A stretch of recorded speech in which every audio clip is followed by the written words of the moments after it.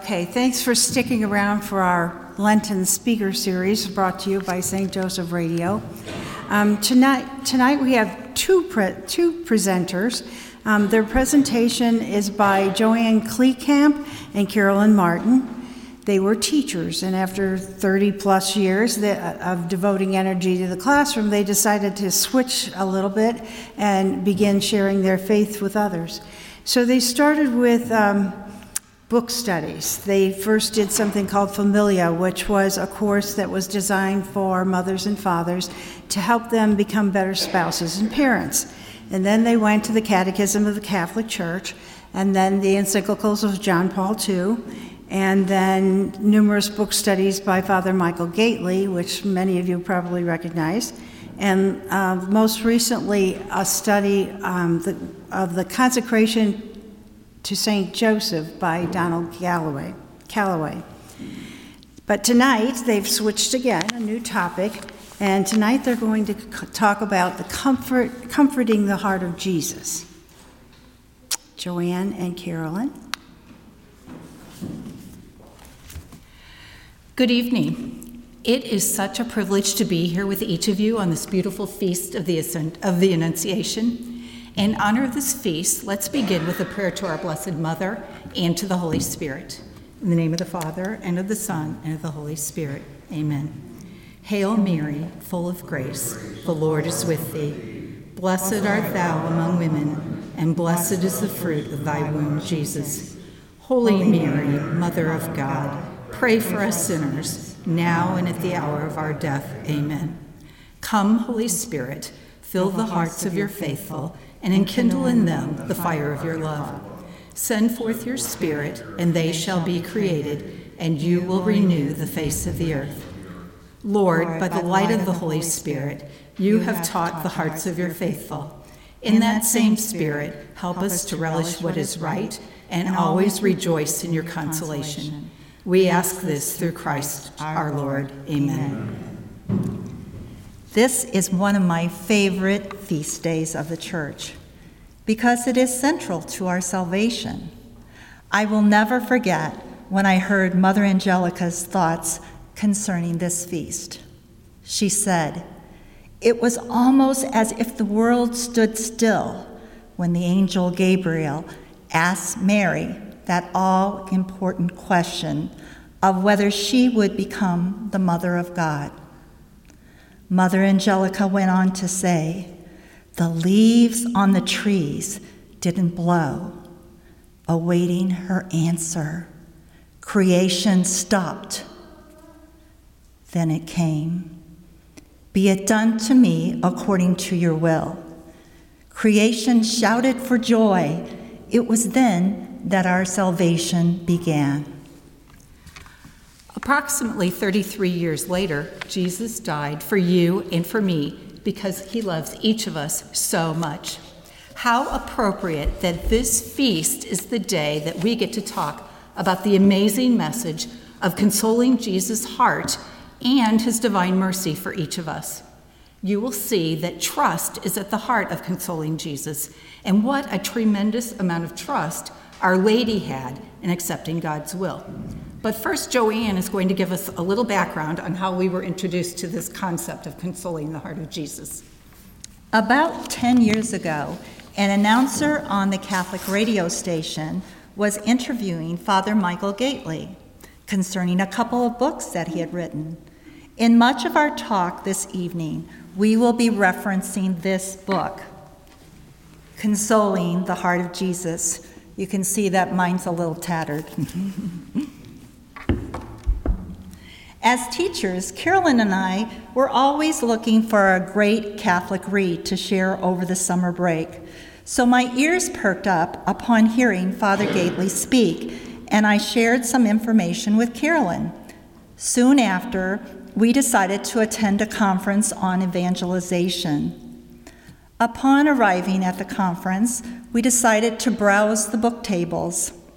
To our surprise, there was the book.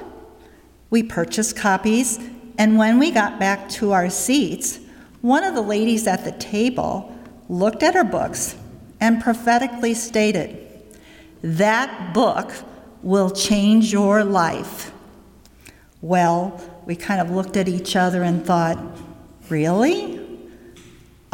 We've read lots of books, but changing our lives? Neither of us thought that could happen. But her words proved to be so true.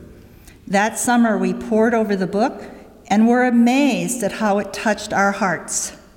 We highlighted and starred and underlined so much, and little by little, we began to understand the great personal love and mercy God has for each one of us.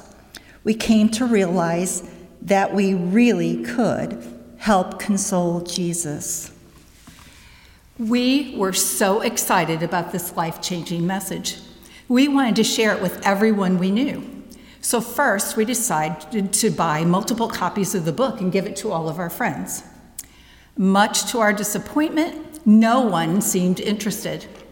Eventually, we realized that God was calling us to share our experience of his mercy and love in bigger ways. We tried putting him off, but the Holy Spirit was persistent, and finally we did answer his call. We then discovered that Father Gately had just developed an entire program based on his book, including videos and a workbook. It was clear God was calling us to offer a parish study to share his amazing message. After successfully presenting this program, we decided that we really should start with his first book. Father Gately recommends, and you may remember this from Deacon Dave, who talked about 33 Days to Morning Glory. He was the first presenter in this series. The book is about consecration to Jesus through Mary. Jesus gave her to us as our mother while he was dying on the cross, and she takes her mission very seriously. She has implored us, do whatever he tells you. Through the ages, she has appeared to many, begging us to listen to her Son. That brings us back to why this Marian feast day is perfect for our talk about how to console the heart of Jesus. After all, who consoled her Son better than Mary? So you may ask, how does this work? After all, how can Jesus, who's in heaven, be suffering? Aren't those in heaven supposed to be happy already? Some will say that Jesus is happy in heaven, but this applies to the members of his mystical body. It is true that we console Jesus when we help the poor, the sick, and the lonely. However, our first focus should be on giving consolation to Jesus himself, the head of the mystical body. So you may be thinking exactly what JoAnn and I thought. Why would Jesus need to be consoled? Pope Pius XI had an explanation about consoling the heart of Jesus with the idea that we can give Jesus retroactive consolation. God's time is not the same as our time. In fact, there is no time for him. For us, either something has already happened, it is currently happening, or it will happen in the future. For God, it just is. Even though we had not yet been born at the time of Christ's passion, he could see the sins that we would commit, those sins that caused his great suffering and our need for redemption. This also means that he could see the good works we would do and the consolation we would give him. It might be better explained from a Holy Hour book from the National Enthronement Center of the Sacred Heart. It is part of a meditation on what happened in the Garden of Gethsemane and Jesus' great suffering and consolation. His misery increases. He sees passing before him his executioners, blasphemers, insulters of his cross, those who deny his gospel and his love. And he repeats, I love them, Father, forgive them. He sees passing in review the apostates, the renegades, the multitude of lukewarm souls, his whole body trembling and covered with blood. he falls on his face to the ground, and he utters the cry, "Father, I have come into this world to fulfill your will. If it is possible, let this chalice pass from me. Yet, not my will, but yours be done." But in those moments, too, the names of each one of us, yes, our own names, resounded in the depths of his agonizing heart.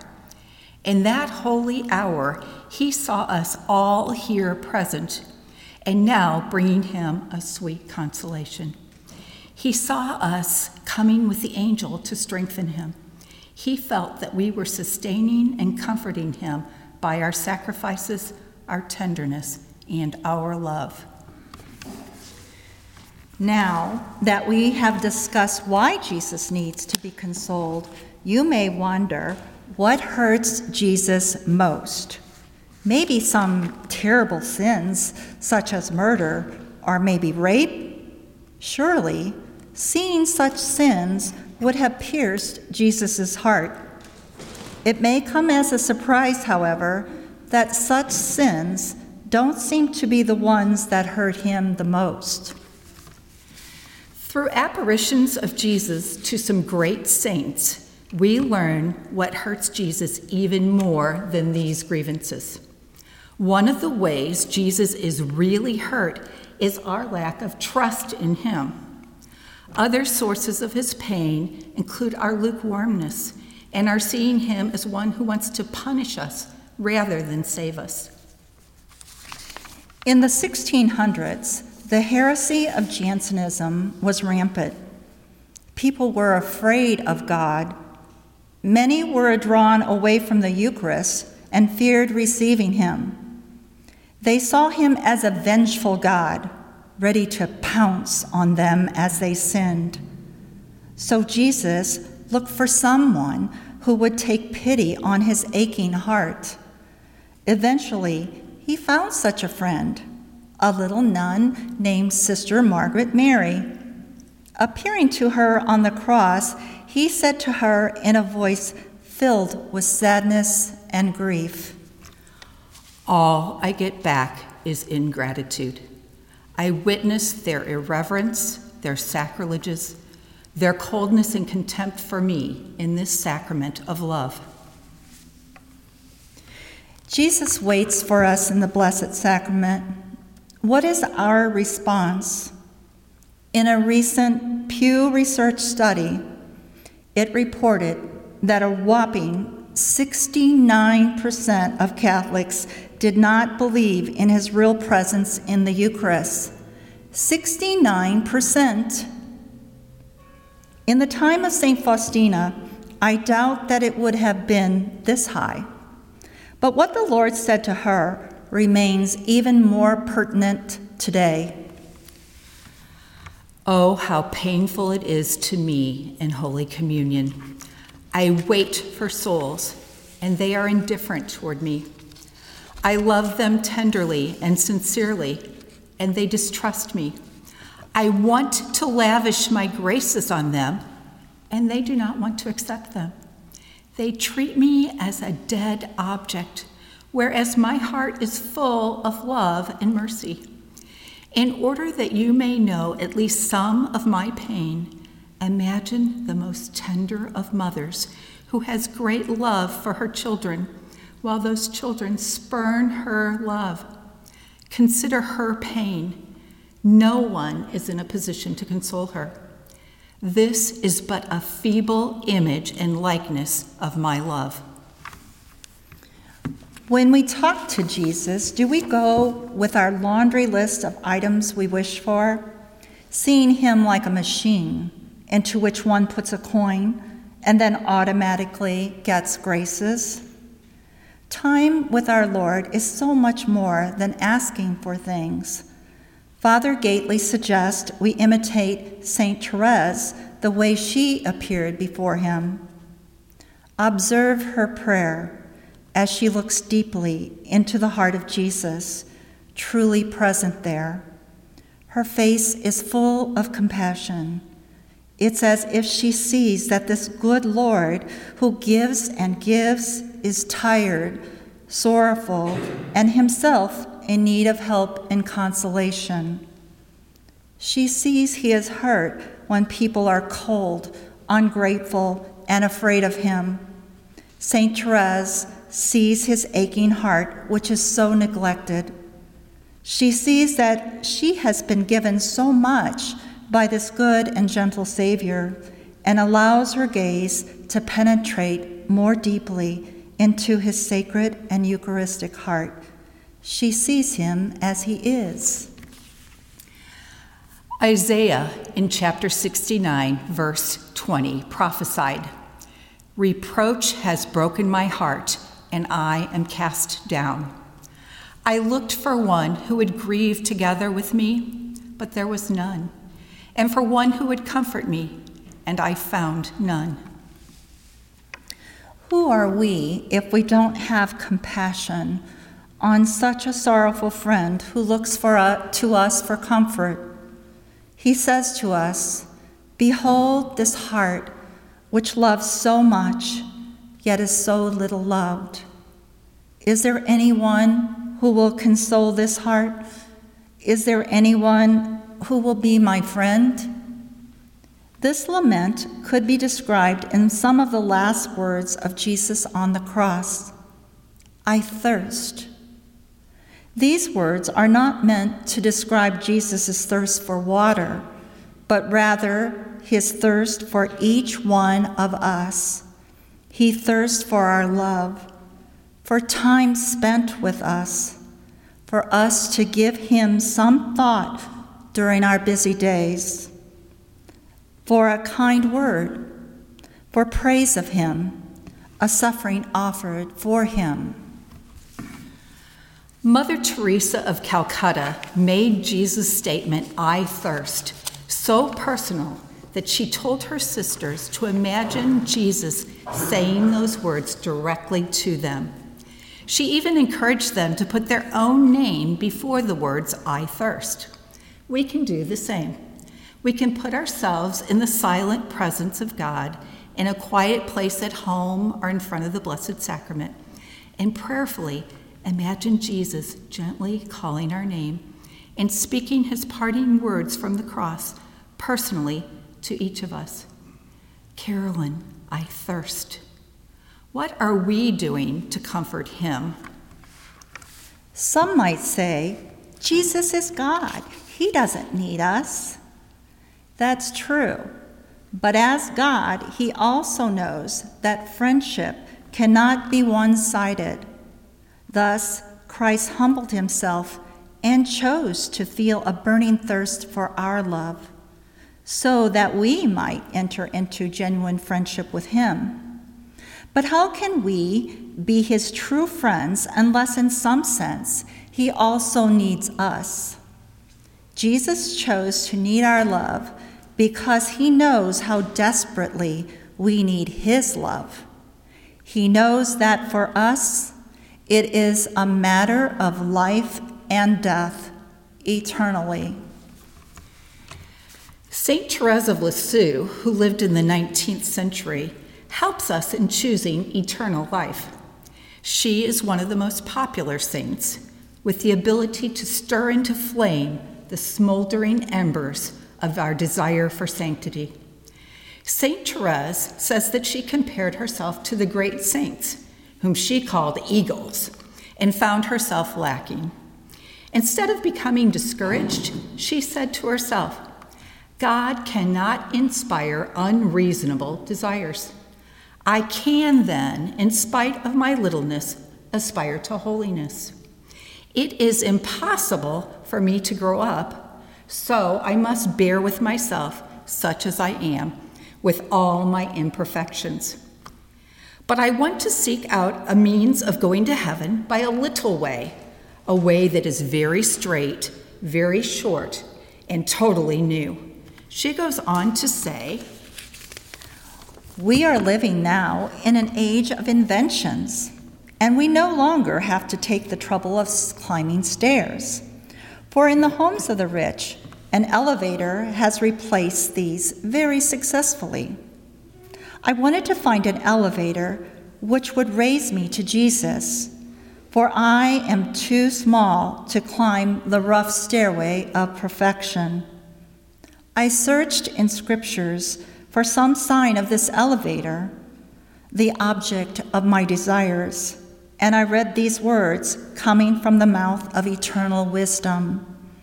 Whoever is a little one, let him come to me. And so I succeeded. I felt I had found what I was looking for, but wanting to know more, oh my God, what would you do to the very little one who answered your call? I continued my search, and this is what I discovered. As one whom a mother caresses, so will I comfort you. You shall be carried at the breast and upon the knees. They shall caress you. Ah, never did words more tender and more melodious come to give joy to my soul. The elevator which must raise me to heaven is your arms, O Jesus. And for this I had no need to grow up, but rather I had to remain little and become this more and more. Jesus does not want us to be stuck at the bottom of the deep staircase of perfection. Moved with compassion, his heart absolutely breaks when he sees so many souls falling into the pits of discouragement, despondency, and even despair. The arms of his heartfelt compassion reach down to embrace such little souls and carry them to the heights of holiness, as he taught St. Therese. He says, I see your weakness, but be not afraid. Just trust me. Let me do it. I will make you a saint. Be not afraid of your Savior, O sinful soul. I make the first move to come to you, for I know by yourself you are unable to lift yourself to me. Just trust me. Father Gately tells us that the spirituality of her little way that St. Therese offers herself not to God's justice, but to his merciful love, an act that's just as pleasing to him as an offering to his justice. Father Gately goes on to say, in fact, it may be even more pleasing to him, for while an offering to justice has at its aim the alleviation of suffering of sinners, the explicit aim is to alleviate the sufferings of Jesus. What Jesus longs for more than anything is that people will let him love them completely. In St. Faustina's diary, she shares many specific ways that Jesus said we can console his anguished heart. In spite of all the times that JoAnn and I have studied these, we are still amazed to see how many ways we could better console him. So we would like to share some of these with you, but please don't be overwhelmed by the many options. Just pick a few that really speak to you. In Father Gately's book, he gives us an acronym to remember 5 ways we can console the heart of Jesus. Simply think of the little bird called the finch. If you take each letter in the word, F-I-N-C-H, it will remind you of these ways. But don't worry about remembering these. They're included in the handouts in the back of the church. F stands for feast. The Divine Mercy Feast takes place on the Sunday following Easter. It is a great feast where God pours out his mercy on us.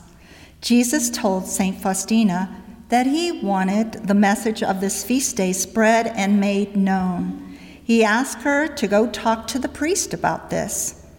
The priest told her that we already have this feast day. St. Faustina told Jesus what the priest said, and Jesus' reply was, And who knows about it? I want the image to be solemnly blessed on the first Sunday after Easter, and I want it to be venerated publicly so that every soul may know about it. This feast emerged from the vast depths of my tender mercies. Every soul believing and trusting in my mercy will obtain it. I pour out a whole ocean of graces upon those souls who approach the font of my mercy. The soul that will go to confession and receive Holy Communion shall obtain complete forgiveness of sins and punishment. On that day, all the divine floodgates through which graces flow are opened. Let no soul fear to draw near to me, even though its sins be as scarlet. The great grace of Divine Mercy Sunday just wipes away all punishment. Even if you are not completely detached from sin. If you died right after communion on Divine Mercy Sunday, you would be headed straight for heaven with no stop in purgatory at all. It's like a second baptism. To receive this awesome grace, Jesus tells us to make a good confession so that we are in the state of grace when we receive Holy Communion on the feast day. It is also understood that we should have the desire to receive this grace and trust that we will receive it, as well as to perform some acts of mercy. We can gain so many graces by following these simple conditions. Don't miss this wonderful opportunity that God in His great mercy has given us. Now, you may think that gaining these graces from this feast day sounds more like a consolation for us than a consolation for Jesus. But this is what Jesus told St. Faustina. I desire to bestow my graces upon souls, but they do not want to accept them.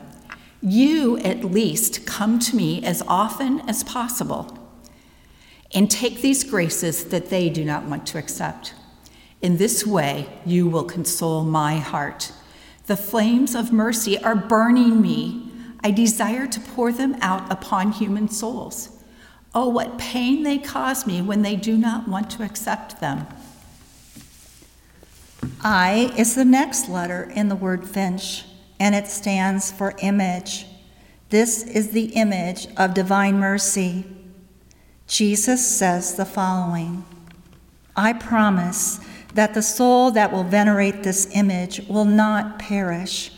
I also promise victory over its enemies already here on earth, especially at the hour of death. I myself will defend it in my own glory.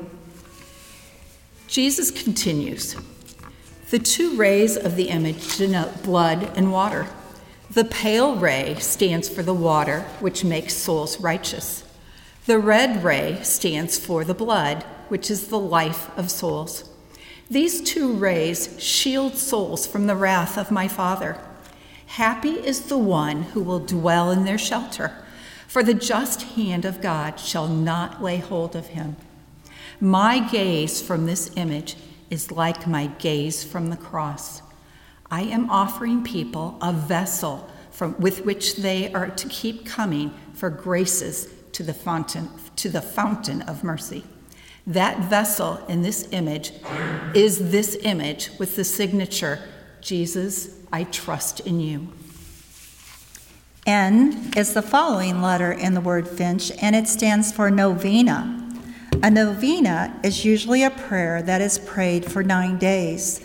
The first novena in the church was the 9 days before Pentecost. And we have this pamphlet for you also in the back of church, and it has the information on how to say the chaplet and also the novena with the group of people to pray for each day. Jesus explains this special novena to St. Faustina.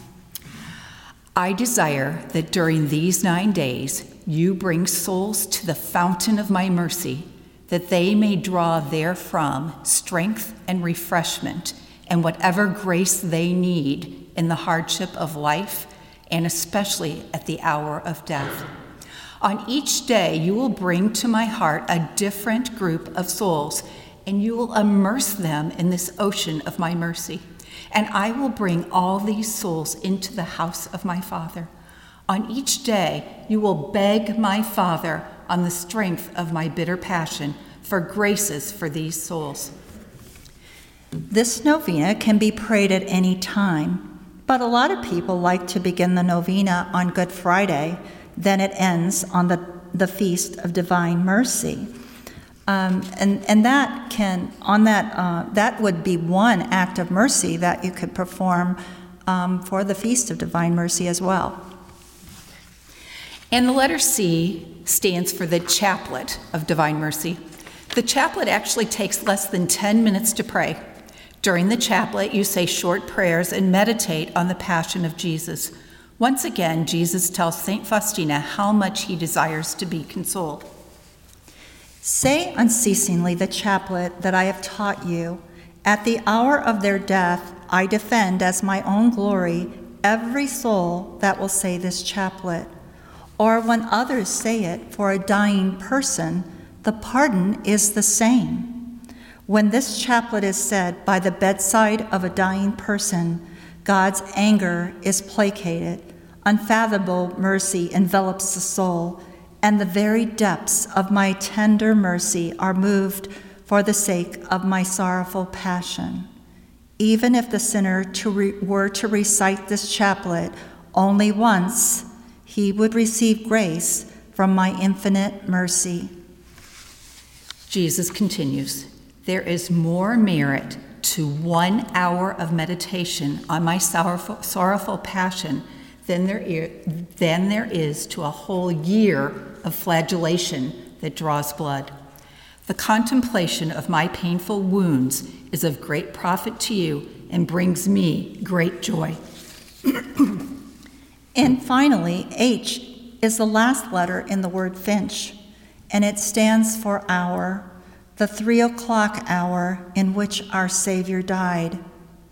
3 until 4 o'clock in the afternoon is the hour of mercy. Jesus promised St. Faustina that he would give great graces to all who would ask for them in this hour. I remind you, my daughter, that as often as you hear the clock strike the 3rd hour, immerse yourself completely in my mercy, adoring and glorifying it. In this hour, you can obtain everything for yourself and for others for the asking. It was the hour of grace for the whole world. Mercy triumphed over justice. My daughter, try your best to make the Stations of the Cross in this hour, provided that your duties permit it. And if you are not able to make the Stations of the Cross, then at least step into the chapel for a moment and adore in the Blessed Sacrament my heart, which is full of mercy. And should you be unable to step into the chapel, immerse yourself in prayer there where you happen to be, if only for a brief instant. Wow, what a merciful God we have, who wants to grant us mercy no matter what our situation might be. You may even want to set an alarm to remind you of this hour. In his mercy, Jesus also gave St. Faustina this short but beautiful prayer that is one of our favorites. It can be said along with the chaplet or by itself any time, but especially during the 3 o'clock hour. When you say this prayer with a contrite heart and with faith on behalf of some sinner, I will give him the grace of conversion. This is the prayer. O blood and water, which gushed forth from the heart of Jesus as a fount of mercy for us, I trust in you. So I'm pretty sure I'm not the only one here that has loved ones who are in need of conversion. Isn't this a perfect prayer? This prayer can also be found on the handout in the back. Father Gately explains one other aspect of consoling Jesus through a conversation he had with Father Seraphim at the National Shrine of Divine Mercy in Massachusetts. We'll do a little role-playing here, with Carolyn taking the part of Father Seraphim, and I will take the role of Father Gately. Father, it's all about consoling the heart of Jesus, isn't it? I could tell he was pleased with my question. Yes, it is. And we want to console Jesus in the best possible way, right? Right. And the best possible way to console him is to remove the thorn that hurts him, that hurts his heart most, the thorn that's lack of trust in his merciful love. Michael, you are absolutely right. Great. I completely understood, I thought. And how do you live trust? What's its concrete expression in your daily living? I don't know. The way you live trust is by praise and thanksgiving, to praise and thank God in all things. That's what the Lord said to St. Faustina. As soon as I heard that, I knew it was true, for I remembered how Saint Mother Teresa of Calcutta had often written about the importance of accepting everything with a smile, with praise and thanksgiving. In the words of Saint Padre Pio, pray, hope, and don't worry. In recent years, there's been a pandemic, discord in our country, and even in our church. There is a war and rumors of this war expanding. It can be very easy to give in to despair and despondency. But remember, this lack of trust is exactly what hurts Jesus the most. When you feel yourself giving in to these temptations, instead, try to remember all the good things God has done for us and put a smile on your face. Remember, we're on the winning team. God is never outdone in his generosity. We have always found, whether we are leading a group or preparing for this talk, God gives us so many blessings in relearning about his great mercy and love. If you are interested in sharing this message, we assure you that this program is very easy to run. Father Gately has the books, workbooks, and videos available on allheartsofire.org. This website is written at the bottom of one of these holy cards that's with your handouts. Okay, so we're going to end with a meditation by Father Gately, and after that there will be time for questions and comments for those that would like to stay. We'd like you just to sit back and relax as you spend this time as Jesus' disciple. You may find it helpful to close your eyes as we meditate. You're the Lord's disciple. You've been following him through the lands of Israel. From the place where you first responded to his call, through the desert, grassy plains, mountains, valleys, and that beautiful Sea of Galilee where he walked on water. You've been with him. Now it's late at night. The campfire still blazes. Its soft crackling mixes with the chirping crickets. There is the Lord, alone, sitting before the fire, gazing beyond its flames, lost in prayer. You draw closer and sit next to him. He gazes beyond the fire, its light dancing on his face. Sitting here so close to him, you can see it more clearly than ever. Profound sorrow. Something in your heart convinces you that this sorrow comes from his not being understood. So what are you doing approaching him? How can you relate to him? Perhaps you should go back to sleep. It seems he still hasn't seen you. Despite these thoughts, something urges you to speak to him. Something inside you wants to console him, even though he seems unreachable. Jesus, I see you're sorrowful, Lord. He still gazes beyond the fire, motionless, eyes glistening. Should you continue? You do. Lord, here I am. I don't know exactly why you're so full of sorrow, but I'm here to console you. Take me and use me as you desire. Use me to make you known and loved, weak though I am. Help me to love you. Jesus, I see how gentle you are, and I trust you.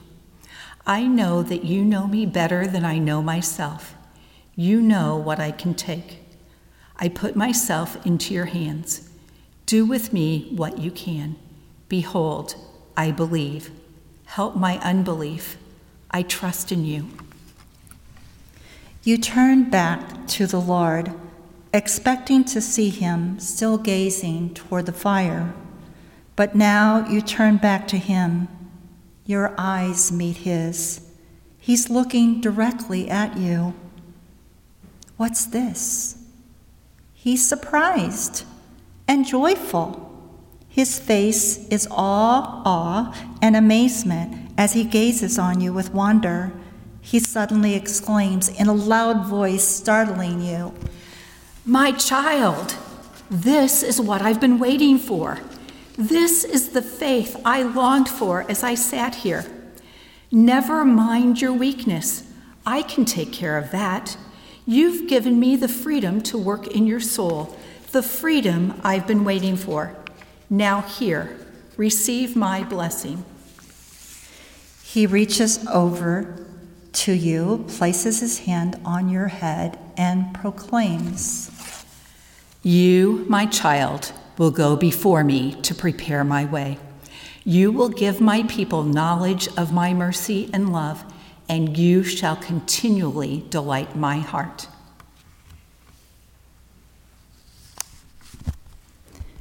Thank you all for coming. God has blessed your parish to have April 23rd set aside for a Divine Mercy Conference, including Mass and confession. We invite you to ask the Holy Spirit, Our Lady, and St. Joseph to help you to put your total trust in Jesus and his goodness. We wish you a continued blessed Lent, Holy Week, and Easter. May you celebrate Divine Mercy Sunday with joyful expectation of receiving this profound gift of mercy offered through his extraordinary promise. Thank you. Thank you.